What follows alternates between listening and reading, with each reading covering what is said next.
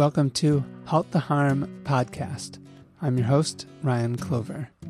And on this episode, I'm joined by Jillian Graber, an environmental organizer in Southwest Pennsylvania.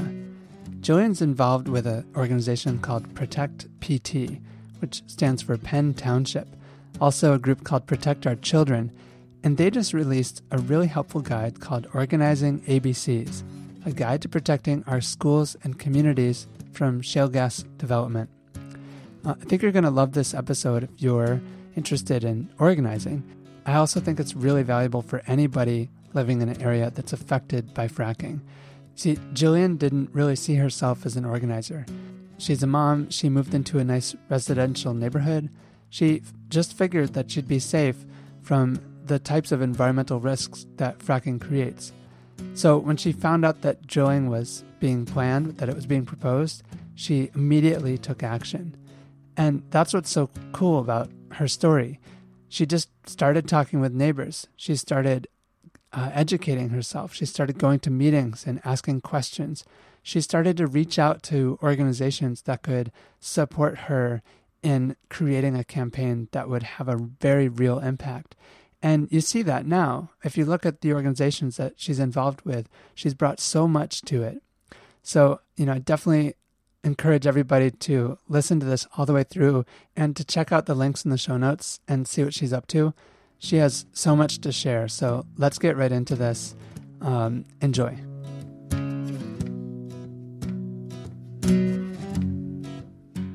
All right, we got Jillian on the line here.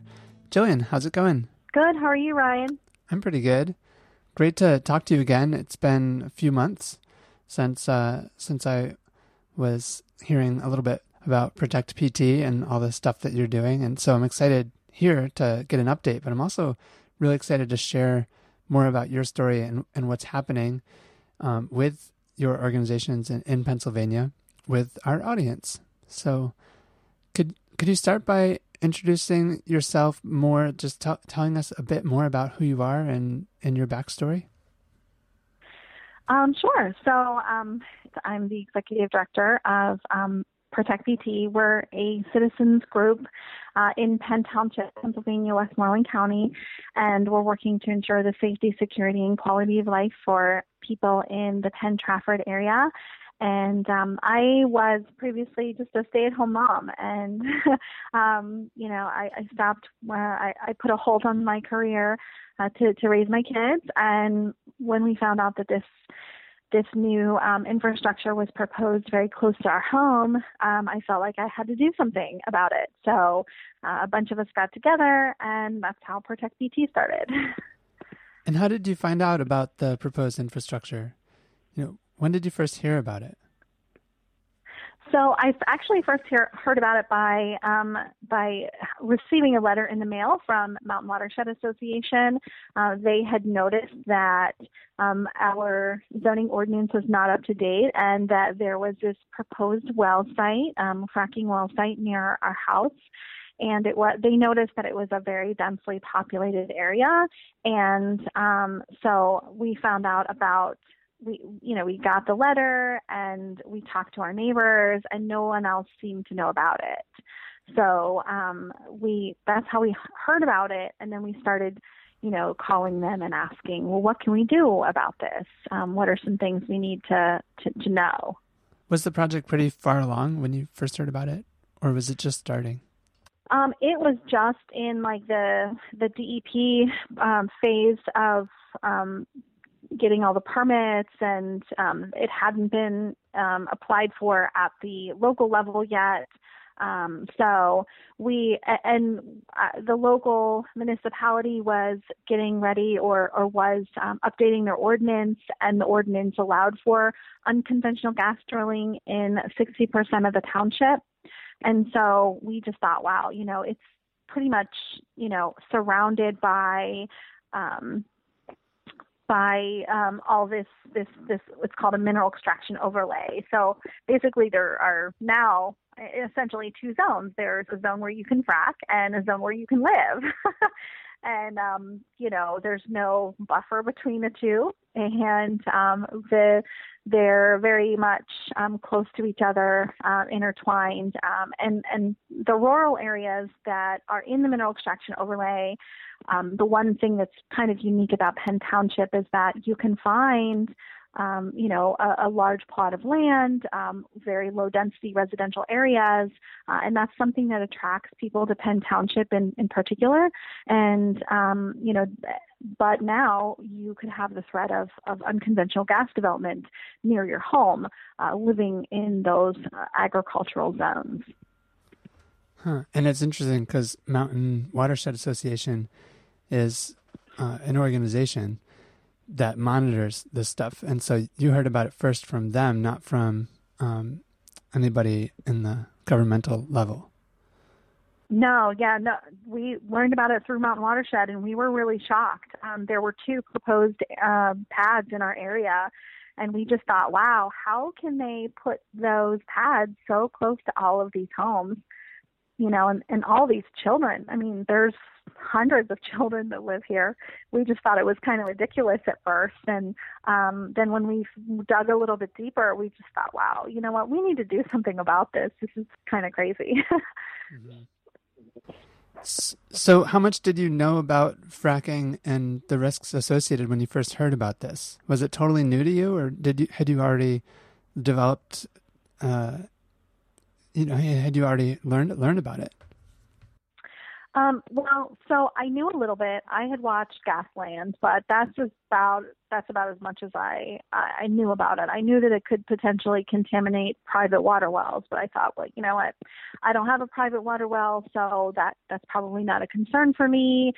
And I heard things about earthquakes, and I had heard things about, mine subsidence and those types of issues. But really, I didn't know a whole lot about the air contamination, the potential for the detriment to human health. And so with having two young kids, that was my biggest concern because, and my neighbors, all around here, I'm in a neighborhood that has hundreds of children.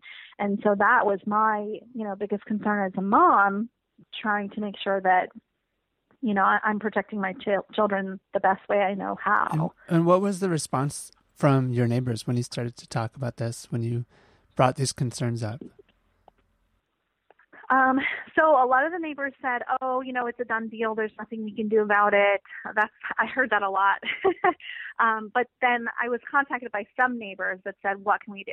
What can we do to help? And so we had a meeting at my house, actually, and that's where, we were like, okay, well, we need kind of a structure. We need a plan. And we started formulating a plan and a structure, and everyone said, well, you're kind of leading things right now. Why don't you just become the president? And I was kind of shocked by that, but I said, okay, well, I guess I'll roll with it. Yeah, you really stepped up to the plate and took on this issue. So if this were to happen, what are the implications on your community? What's at stake? Well, I think the broader implications are that it's not just about one or two wells in this densely populated area. It's that in the future, if you look at what's happening in Pennsylvania right now, the gas companies, the industry itself has a goal. They have a goal to build as much infrastructure as possible. And so if you look at towns like Robinson Township in Washington County, you can see that one or two well pads are now several well pads. And so if you look at the broader implications for our town, we could be looking at basically living in an industrial area going forward.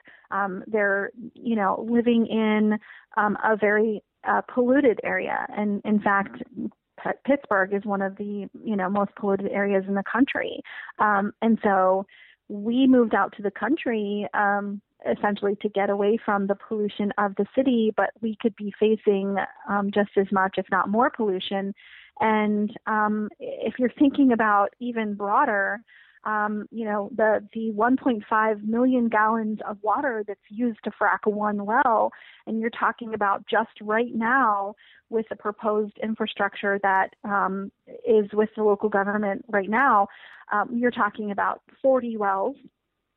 So 1.5 million gallons a well times 40, and that's just what's happening now. And so that's using fresh water that we as humans need, that right now is a finite resource, and they're using that water and contaminating it, and it's no longer viable for human health or for human existence. And so if you're talking about that much water, what are we going to look like, as a state, as a country down the road, 5, 10, 15, 50, 100 years from now? Are we going to even have fresh water to drink?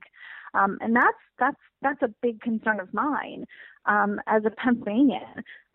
We have such beautiful streams and rivers, and they're being contaminated now. And so I don't want my grandkids to have to deal with a situation where they're drinking out of they're drinking from bottled water that there isn't available, the availability for us to have drinking water that's safe for our population. Do you ever get overwhelmed thinking about all the problems associated with fracking industry and just knowing that threat is looming? It can really wear down on people. So I guess what keeps you motivated? What keeps your head up? What keeps you moving forward? So yeah, I think everyone gets overwhelmed sometimes. I certainly get overwhelmed with all the daily tasks that I have to run an organization such as this. But on the bigger picture, looking at the future, I try to have a positive outlook. I'm a very positive person. I think, just in general, I try to always say, you know what, we can't really see the future. And so what we need to do is try to change things now. So we have a better future, and so we can give ourselves the best possible opportunity. And so if we can just keep working and fighting these little struggles, because my struggle is not unique.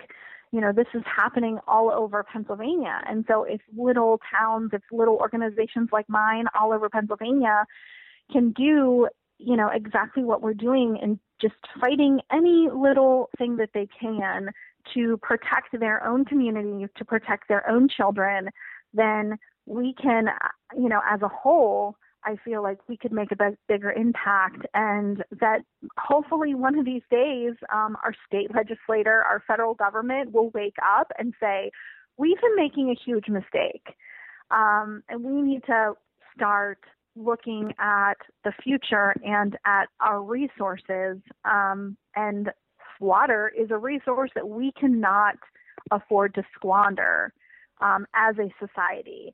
And so if they wake up one of these days and realize that, instead of worrying about elections and, all of the things that go along with politics, if they start worrying about the people that they're charged with protecting, then maybe there'll be, a future for my kids and my grandkids. And if not, there are going to be moms like me out there making sure and holding them to these higher standards. I expect more from my local government. I expect more from my state government than just to sit back and let this happen. Mm-hmm. So. Yeah. And you're demanding that the local and the state government do something. You're also taking action yourself. You're doing research, you're educating your neighbors, you're going to the hearings, asking tough questions, really putting this to the test, like making sure that you're doing everything that you can to make sure that this project is being scrutinized in the way that it should be because of the risks that come with it. Yeah, definitely. We have to educate people, whether that's our local government, whether that's our community. We try to educate people in order to empower them to make the best decisions for their community. Because when it comes down to it, the local government, they are our neighbors. I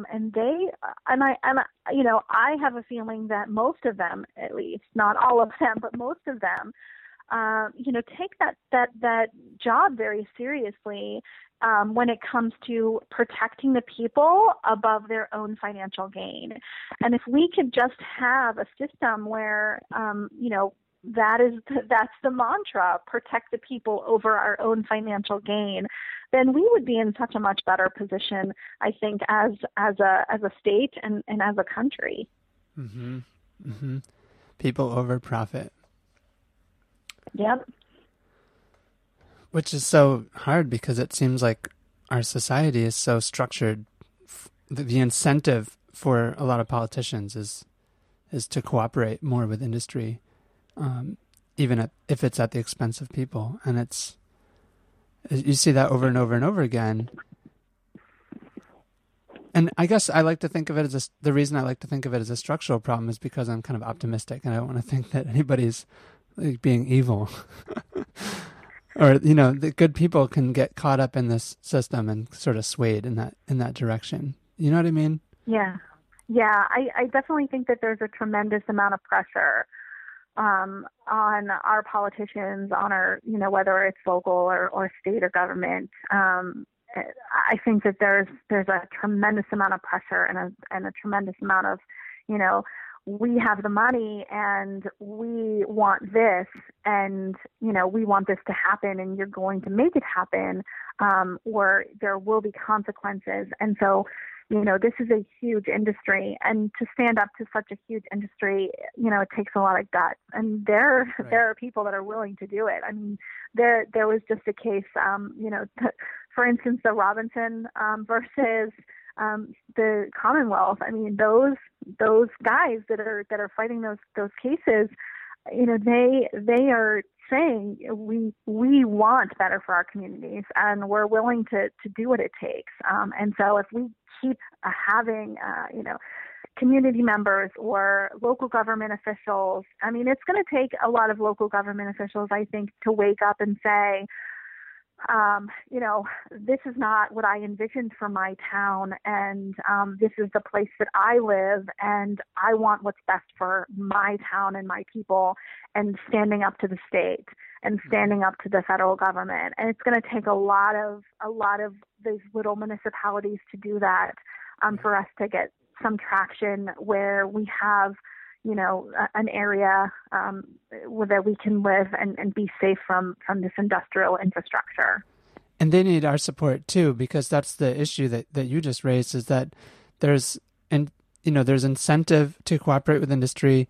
There's examples of large industries really dominating a region by even funding things like public schools or providing funding for parks. And they know that if they get connected into some of these other areas, that it's really difficult for the local governments to challenge them on a mining project or a logging project or rezoning something so that they can, drill and frack in a residential area. It's hard to stand up to them when the companies are so embedded in things that the town actually needs.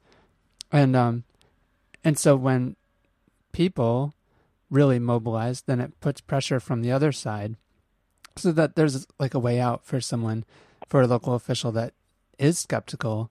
Knowing that they have the support of their community makes it easier for them to take that stand. Yeah, definitely. I think that the industries, they want to say, you know what, we helped build this. We're beneficial for your community. We're going to help your community. And so, I mean, we see it with mining. There's a lot of acid mine drainage right near my house. And where are the mining companies? Where is this industry going to be 50 years down the road when we're dealing with the aftermath of the pollution and there's nothing that anyone can do about it, and they're not going to be here to help clean up their mess. And that's the big problem.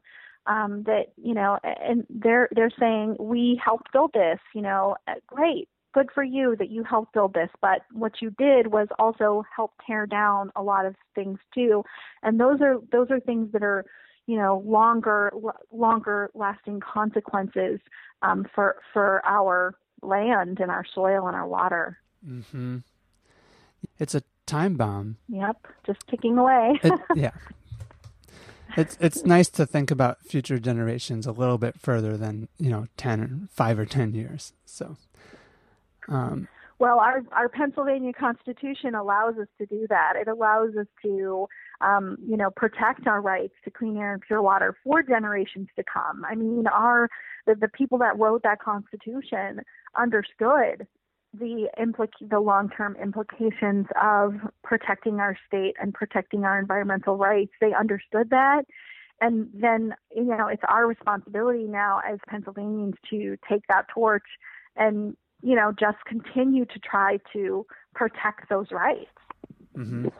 Have you been able to refer to that specific part of the Pennsylvania Constitution when challenging industry in your area? Absolutely. I mean, it's. In fact, I had a gentleman talk with me, and she said, I understand that people have the right to do whatever they want on their land.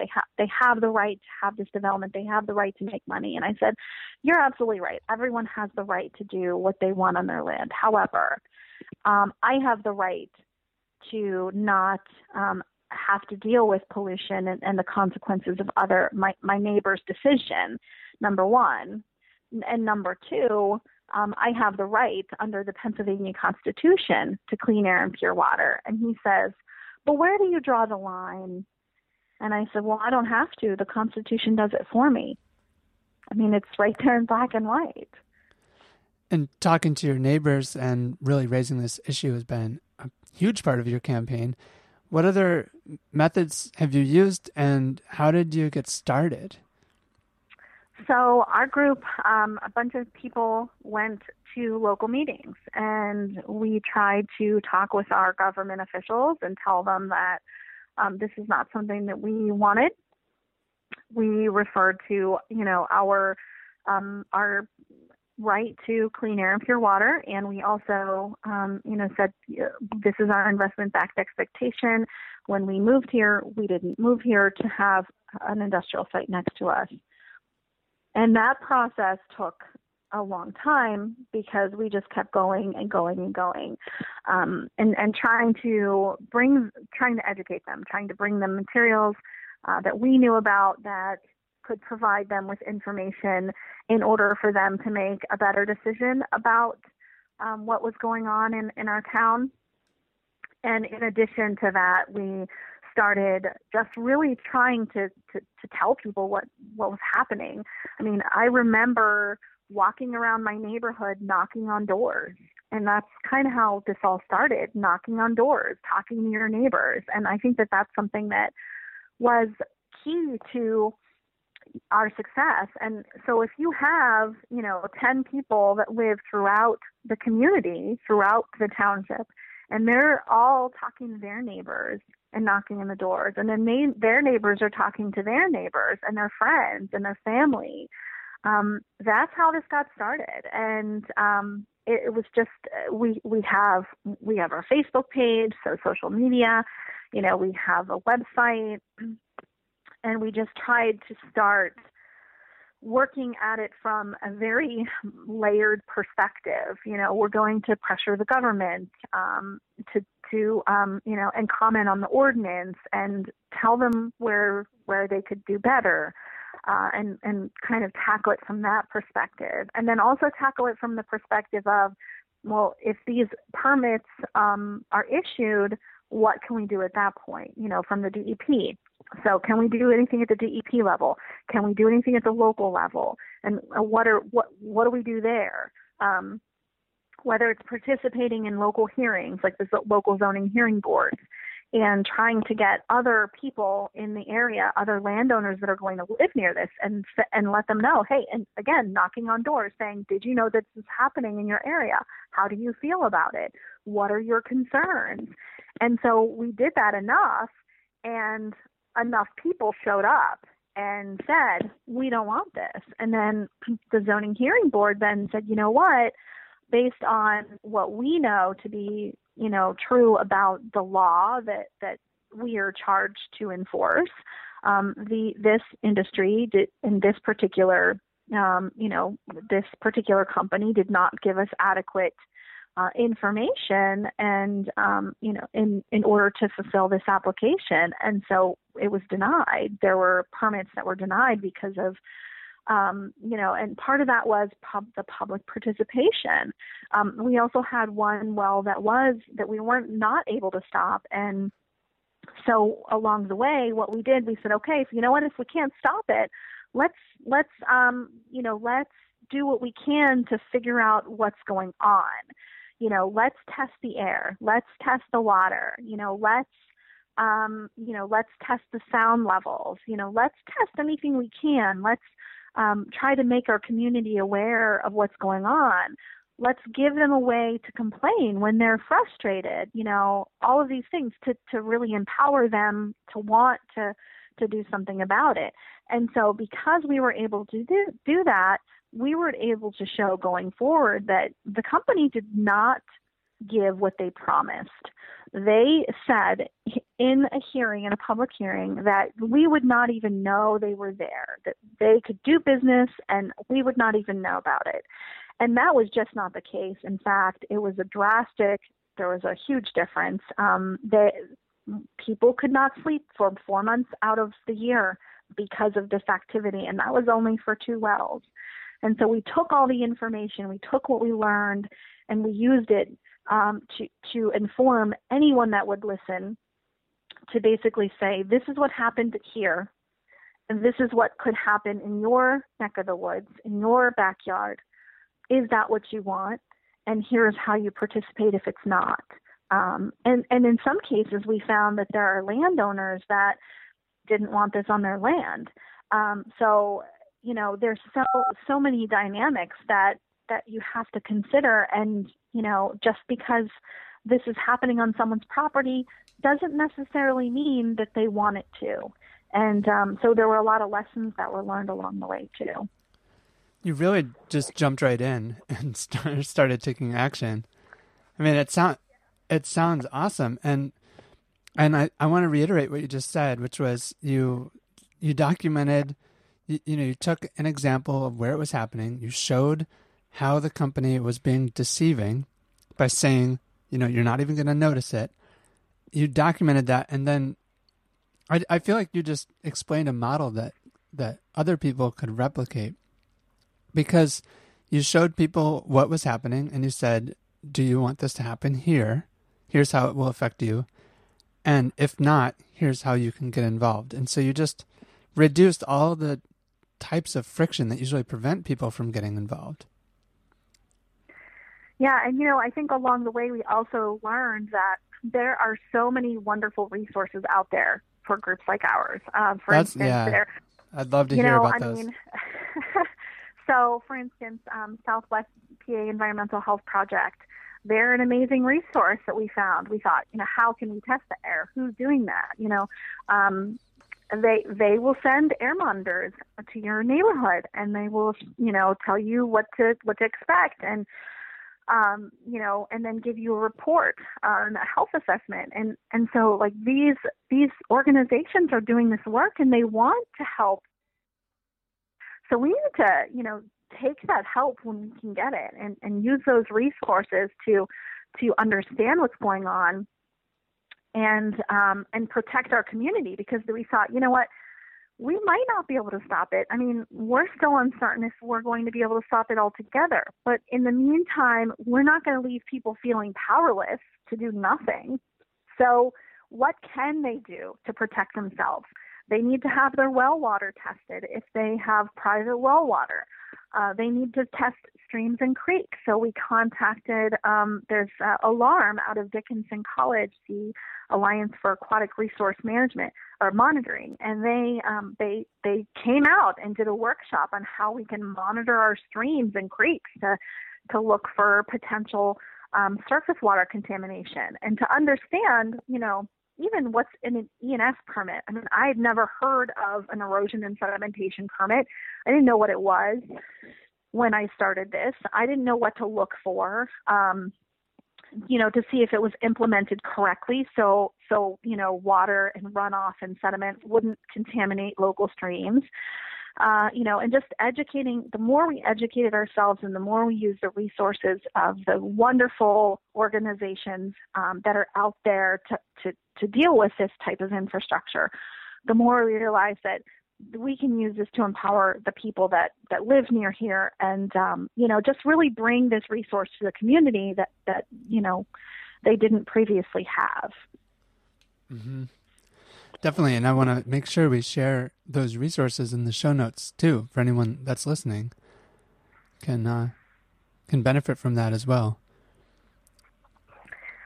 And actually, if you go on to the Protect Our Children Coalition website, I work with Protect Our Children Coalition, which is a statewide coalition, and so they're trying to protect infrastructure from affecting schools in particular and school children, which obviously is something that's very close to my heart since my kids are in school. So if you go to protectourchildrencoalition.org, we actually just released this really wonderful tool called Organizing ABCs, a guide to protecting our schools and communities from shale gas development. And a lot of those organizations that I talked about, they actually helped us put together this guide because a lot of them are in the coalition. And so we put together this guide to try to tell communities or tell people that want to get involved, here are some of the ways that you can get involved. Here are some of the things you can do to be successful. And if you need help, we're here as a coalition. We're here to help you. And to try to connect you with some of the resources that are out there. Because, I think when people start doing this work, this is how it was for me. I was a parent. I didn't know any of this stuff. And there's a lot of technical information that goes along with this work. And just, you can't know everything.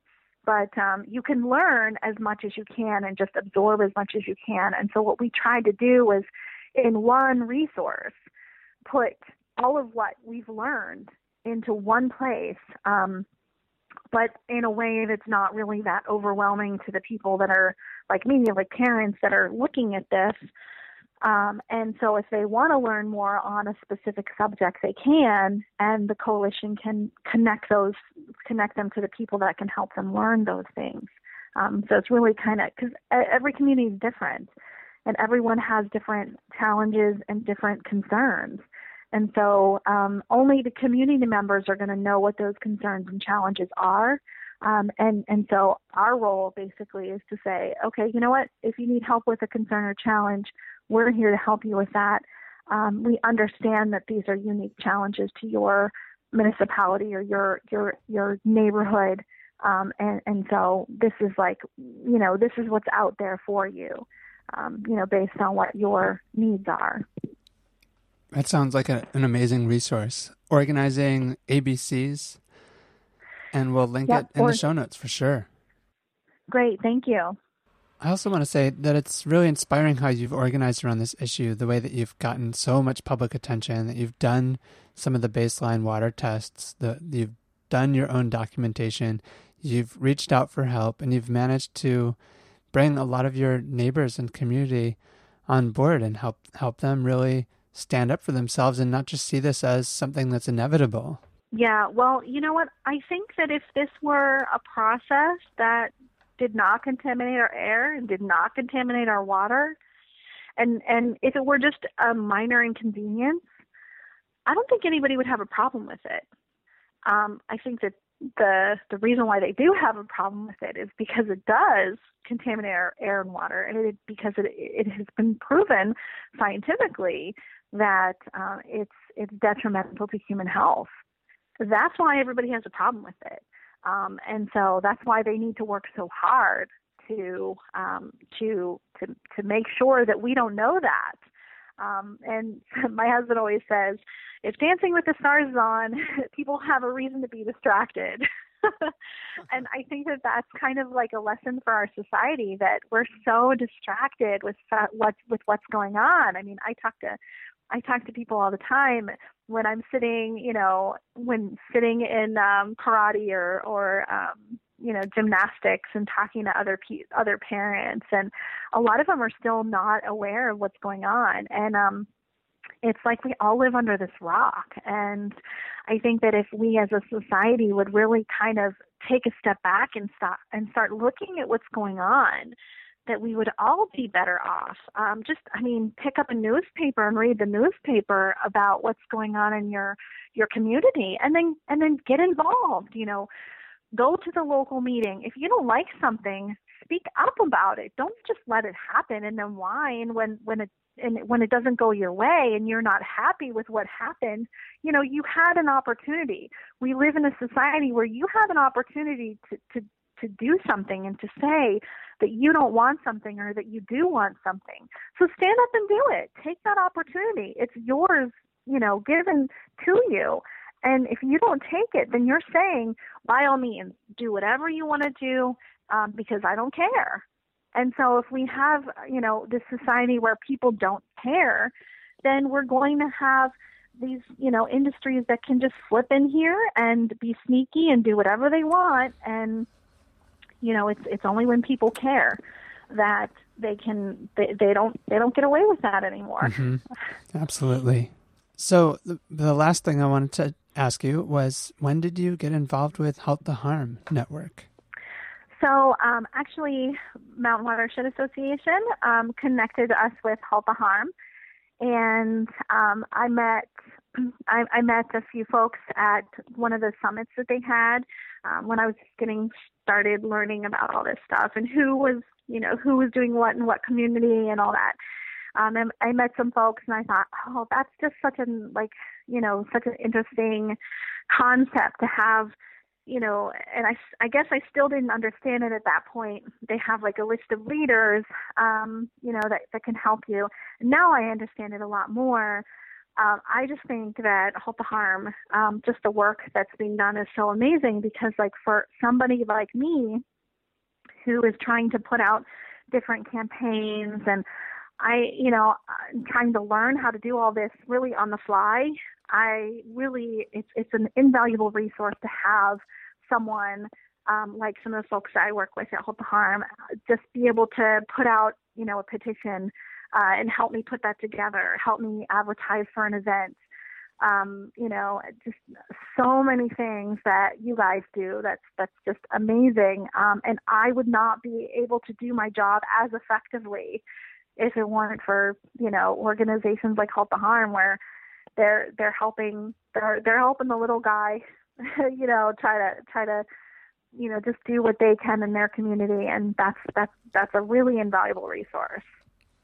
Yeah. And one of my favorite things about Halt the Harm is because it's a network, it's not the folks sort of at the core of Halt the Harm, their main job and role is to help bring the network together and provide resources. So they're not necessarily taking leadership and telling people what direction they should go or what specifically they should do, but helping people connect and be more engaged and informed and sort of leverage each other's strengths and things like that. So I think it says right there on halttheharm.net, it says leverage your impact. And I think leverage is a really great metaphor for that, because when you have the right tools and you have the right support, you really get a lot more out of your actions than if you're just alone, So it's awesome to have a way to connect with each other.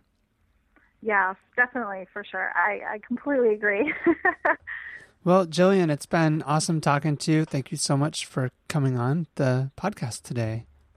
Yeah, great talking to you too, Ryan. Thank you so much for your time and bringing awareness on these issues. For sure. Thanks, Ryan. Bye.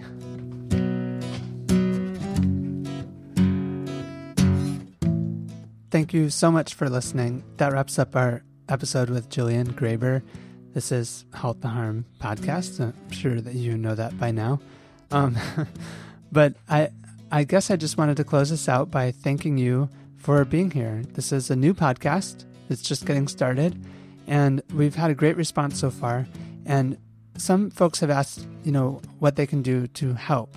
And honestly, the main thing that you can do to help is to leave us a rating on iTunes. When you leave a rating on iTunes, you actually help the podcast get more exposure, and then more people can find out about the work that Halt the Harm is doing. So what you have to do is go to iTunes and actually log in and then find the podcast and leave a rating. So there's a couple steps to it. So if you do that for us, that would be amazing. We would really, really appreciate it. This podcast is a project of halttheharm.net, which is, if you don't know, a powerful resource for anyone confronting the fracking industry. Halt the Harm is a network of leaders like Jillian who are taking action, sharing resources and information, and supporting each other's campaigns. You can find out more at halttheharm.net. It's also a collaboration with a project that I started a few years ago here in Ithaca area where I live in upstate New York. It's called Eco Defense Radio. And that's actually a weekly news program. It's all volunteer. There's 6 of us who write and produce the show every week. And we also do interviews. It's a really cool project, and I'd love for you to check it out. It's ecodefenseradio.org. And that's it. We'll see you next week with more episodes.